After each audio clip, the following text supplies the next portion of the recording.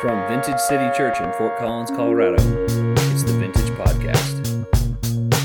We hope you enjoy this message by Pastor Greg Sanders. I want to read you a passage of Scripture this morning in a paraphrased form. For God, who was so deeply in love with the world, He determined to give. He gave His very own Son's life. He offered His very own Son to purchase humanity. And anyone who accepts and believes His Son is part of the family.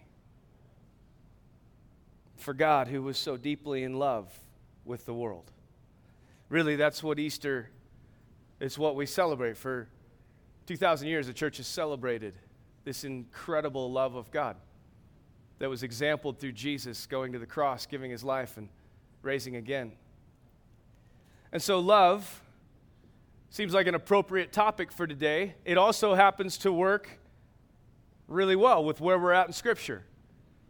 We're in 1 Corinthians 13. I have a question as we start. I would love for you to give me some feedback. Shout it out. I can't tell you Jesus is not the right answer, but I can tell you I'm looking for other answers. Okay, but before we do this, I want to set you up. If I do this with my head, and I say, what is love? How many instantly get the Night at the Roxbury stuck in your head? And what is the next line? Baby, don't hurt me. Right. So my question is, what is love? What is love? Tell me. What do you think? Come on, shout it out. Relationship. What else? Sacrifice. Ooh, that's a good one. What else? It's patient. Kindness, goodness. Okay. My point in that is that we're fairly well versed with what love is, aren't we? It's common for us. You see, Paul, in 1 Corinthians 13, will say it this way: if I could speak in any language in heaven or on earth but didn't love others, I would only be making meaningless noise, like a loud gong or a clanging cymbal. If I had the gift of prophecy, and if I knew all the mysteries of the future, and I knew everything about everything, but didn't love others, what good would I be?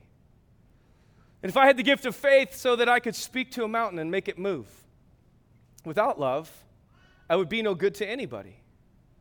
If I gave everything I have to the poor, and even sacrificed my body, I could boast about it, but if I didn't love others, I would be of no value whatsoever. So to this young Corinthian culture that the Apostle Paul is attempting to coach into life, he shares with them just a simple reality.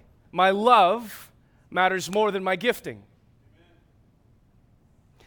And what we're good at, what we can do well, is secondary to our ability to love others. It's pretty simple. Paul will share with him that love is what makes my life substantial.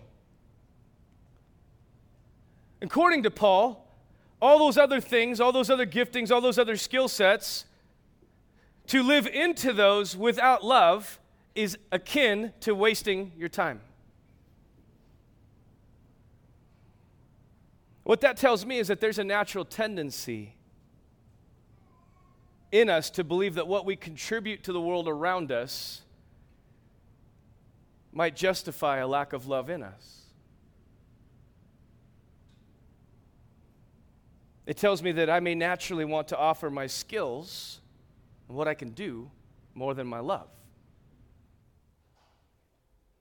Paul reveals to them that love is my choice.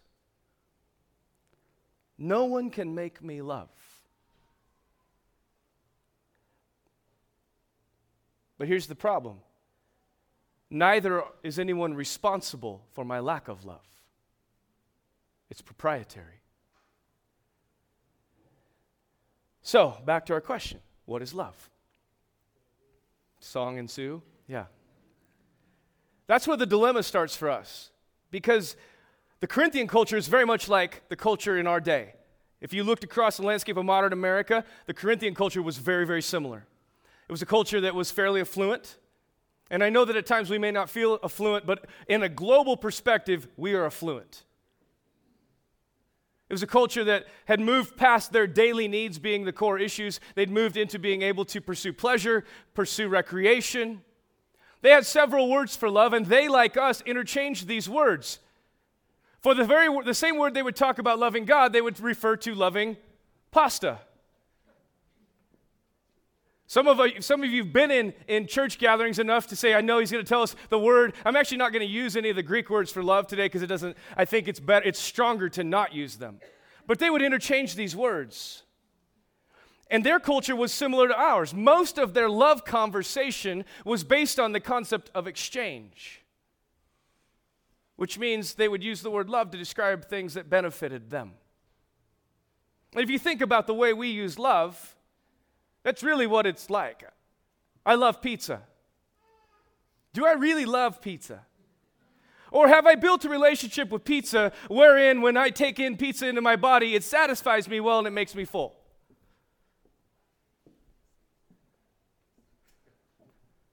I love going to the gym. Do I really love going to the gym, or do I love what happens when I go to the gym?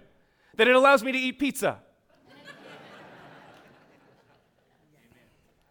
Let's get a little bit dicier. I love my wife. Do I really love my wife, or am I super happy about the exchange that's happening between us? Companionship and life, and I'm not lonely, and she looks good. All those things. You see, this is the Corinthian culture at this time. Those things aren't wrong. I'm not saying it's wrong to use the word love for those things. Not at all. But there has to be a moment where we understand that Paul, under the authority of Jesus, is talking about something very different than that. Paul's talking about something called sacrificial love. He's speaking of a willingness to live for the benefit of others. And what Paul's essentially saying is, without sacrificial love, you're running the risk of standing before the Lord someday and coming to the conclusion that you wasted your time. Now, I don't know about you, that's a sobering statement.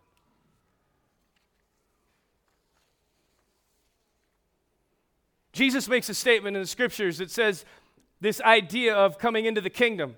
We come into relationship with him. He says that he and the Father will come and make their home in us.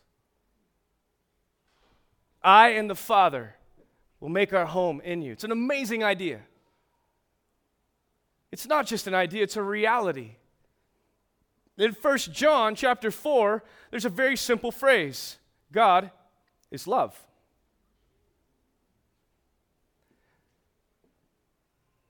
So what Jesus really says is, part of living into the kingdom, part of this encounter, is that love is coming to live inside of you. Because he says, I and the Father, God is love. You can follow the logic track. Could I submit to you that love has a deep desire for your life?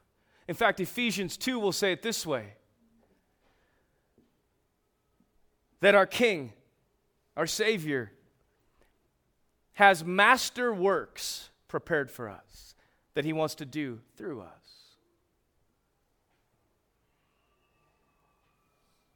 A simple question, will I surrender my life to love?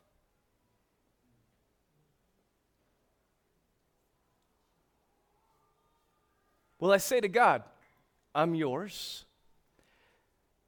You can do whatever you want with me.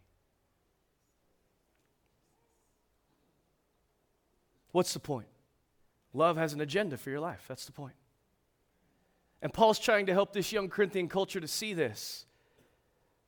That this love that's in them is passionate about getting out. So back to the question, what is love? And Paul gives a very, very simple answer to that question. Love is patient and kind. Real, authentic love is the outflow of patience and kindness towards others. Now, this word patient is interesting. The word in the Greek is makrothumai. Its definition, if we look at it in the original language, is having a long mind. That doesn't make a lot of sense to us, so let's flesh that out a little bit more. It's a long holding of temper, intentionally slow to anger. The word deals specifically with disposition or posture. To the question of how long is long enough, patience will answer as long as it takes. To the question of why, patience will answer because you matter.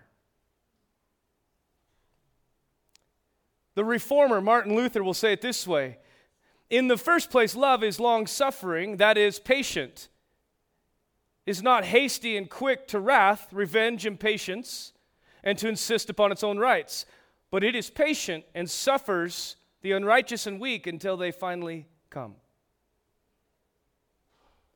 Love is patient.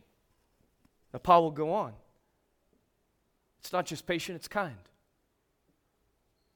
This word kind is interesting. The word in its original origin means to show oneself mild as opposed to aggressive. It means to be useful and pleasant as opposed to harsh.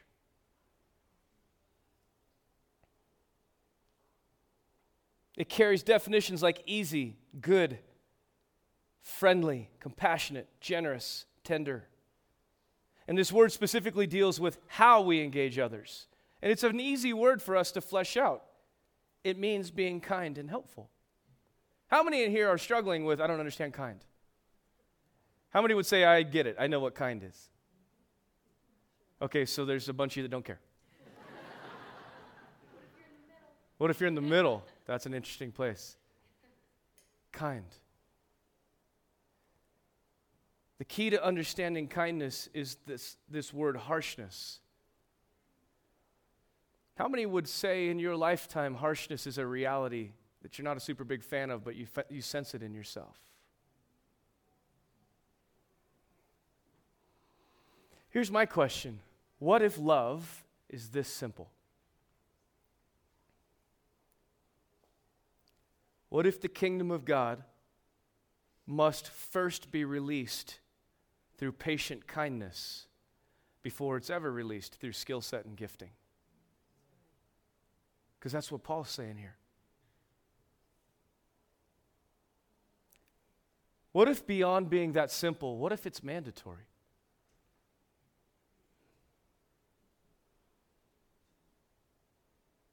You see, the word that Paul uses for love is patient and kind. These words are in a form in the Greek, and the form is to just state something as a fact. So it would be the same as Paul saying, anything other than this is not love. Love is patiently kind. See, the real problem becomes this phrase, others. Who fits the definition of others based on Paul's teaching?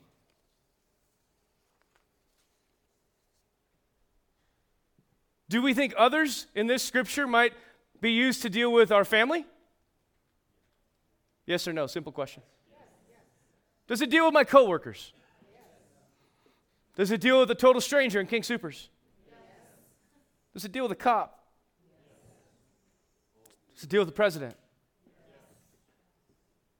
You see, the problem with this word others is it literally means others.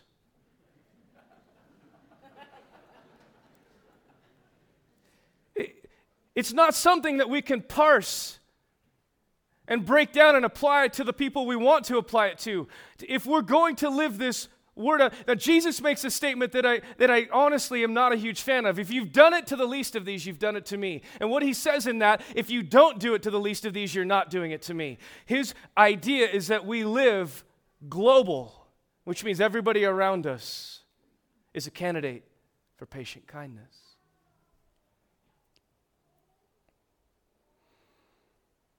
See, this word patient being a posture word, it's the idea of, let's say I'm going to reach out my hand. I'm standing on the side of a swimming pool, And I'm saying, I'll be here for you when you need me. This word patient means I never leave that post. And it's my nature to say, hey man, you just lost your window. Get out of here. I'm not hanging out here all day. I got stuff to do.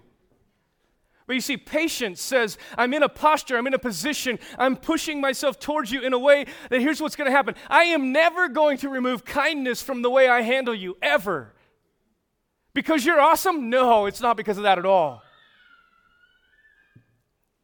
It's because God is love. And if God is love, and love is patient and kind, God is patient and kind. And to really understand this word in the Greek, this word phrase means God is patiently kind. It means He has set a position towards us that He's never recanting.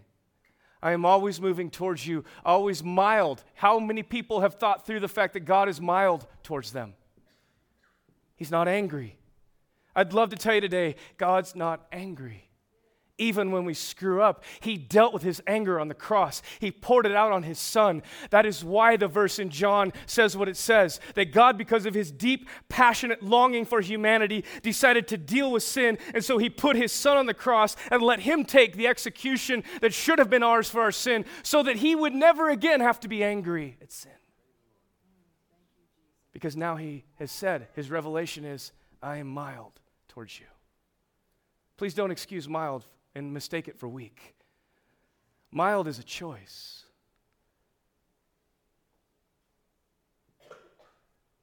It's a choice because He says this, I have plans for you. I believe in you. I know who you could be. I know who I built you to be. And no matter how many times you try to run away, I'm never leaving this position with you. I will stay here in your life. And the invitation to us is to model what we first receive. That in my lifetime, according to Paul, my giftings, my skill sets, no matter what they might be, they really aren't the measurement of who I am. The measurement of who I am when I stand before the Lord is going to be this question: did you learn from me patient kindness? And did you give it away to the world?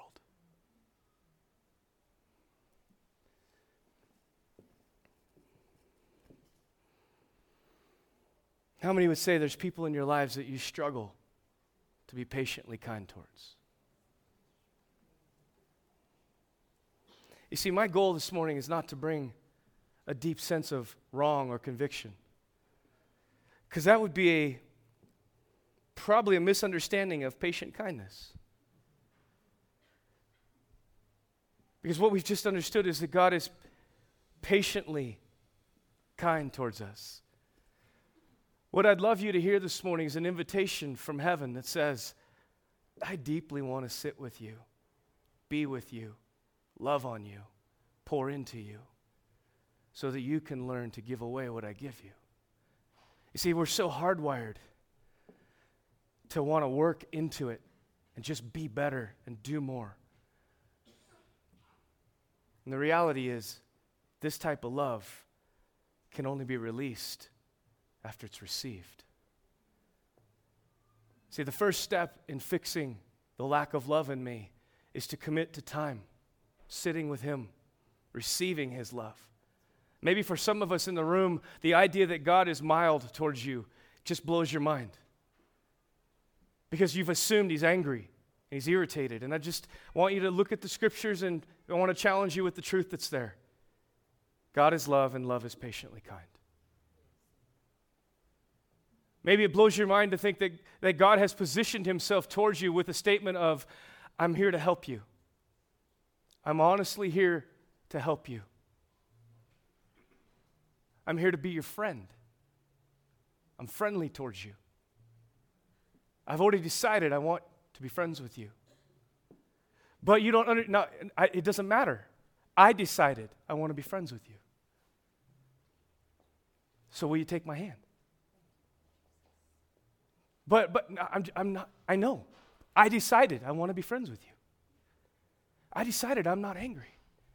I decided I could fix whatever it is. Will you just take my hand? You see, love is patiently kind.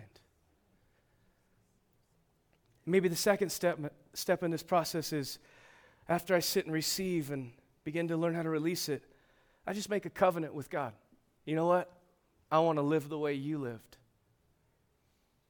So I'll covenant with you, and I'll commit to loving the world around me the way you've loved me. What happens if a people become revolutionized and consumed with patient kindness? What happens if the people that name the name of Jesus become known in the cities they live in as incredibly patient, kind people? Perhaps revival has always been intended to be ushered to patient kindness. And we've been always invited into religion, and that's why it doesn't seem to work.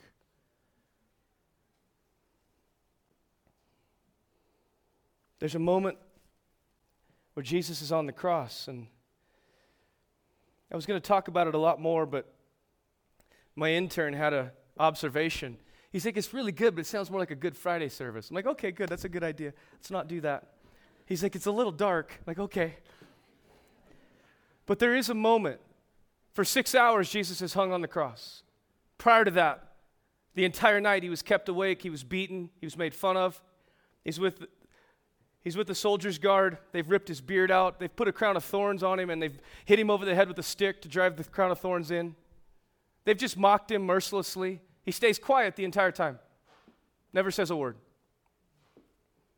In and of that, I get lost there. There was never a moment to defend his own. He was suffering wrong. He was suffering abuse. It's a whole other conversation.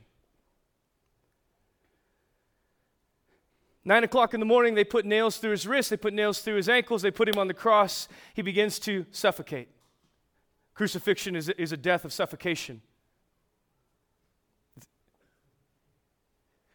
About 3 o'clock, somewhere towards the 3 o'clock hour, it's been dark for 3 hours now because the universe has decided to stand up and say something's happening that you need to pay attention to. So for no reason other than God declared it, it gets dark. So dark that in the history books, if you study history, it will declare in this moment, darkness fell upon the land. Figure out a way to prove it away, I don't care. There's a guy alongside of him who has lived a scandalous life. He's been an absolute scoundrel. He's stolen from people. He's abused people. And in this moment, while he's on a cross alongside of Jesus, he one more time has a self-focused thought. He's like, this guy here, I think he's the real deal. I think I can get out of jail free. And so in a moment, instead of having incredible compassion for this innocent person who's suffering a brutal death, he says, hey, later today when we're both dead, will you remember me, please? And what does Jesus do? Because if I'm on the cross, I would have been at my end. It's been a long, long day of suffering. My emotions are depleted. I'm just done with humanity. I'm done with people. And I'm ready to react and tell him, you idiot, you lost your moment. You had an entire life to do one thing good and you couldn't. Don't talk to me right now. Aren't you glad I'm not the one that was on the cross? And Jesus says to him, today you'll be with me. There is zero that man had ever done to earn an ounce of compassion. But Jesus in a moment shows us what it looks like to live patiently kind. To covenant with ourselves, I will not allow harshness to come out of me towards others. I will tell you, you cannot learn that from a person. You can only learn that from God. If you leave here today deciding, I'm going to be patient and kind, you will fail. But if you leave here today after going to him and saying, man, I'm so captured by how patient and kind you are, will you do something in me? Will you help deal with my harshness and my anger? I give you my life. You will find what you need to live there. I want to take bread and cup this morning. We take bread and cup every week. It's part of our journey. It's part of our worship. In the bread, we remember the body that Jesus gave on the cross. Incredible amount of promise comes in that body. He took our sin and our transgression on his body through the wounds that he suffered. And we take the cup, which he held up and symbolically said to the disciples, this cup represents something. It represents a covenant that God is making between you and him that's new. My blood seals it. No longer will you be held accountable for your actions. I'm taking your penalty. I want to wash you clean. And so we celebrate the bread and the cup. We do that by breaking into friendship groups and family units. And this morning, if you're here and you say, hey, I haven't been in church in a while, it's an honor to have you with us. There'll be family members with lanyards in the back corners, and if you're like, hey, I'm super unfamiliar on what it looks like to take bread and cup, find one of them and let them be on this journey with you. But I'd love to invite us to take bread and cup this morning as we close and deal with this issue. If I've been wrestling with patience and kindness, what it should be for me is an indicator that I probably need to come back into relationship with love. I need more love to impact me. See, because God is love. Let's stand this morning. Thanks for listening. For more great content, please visit us on the web at vintagecitychurch.com.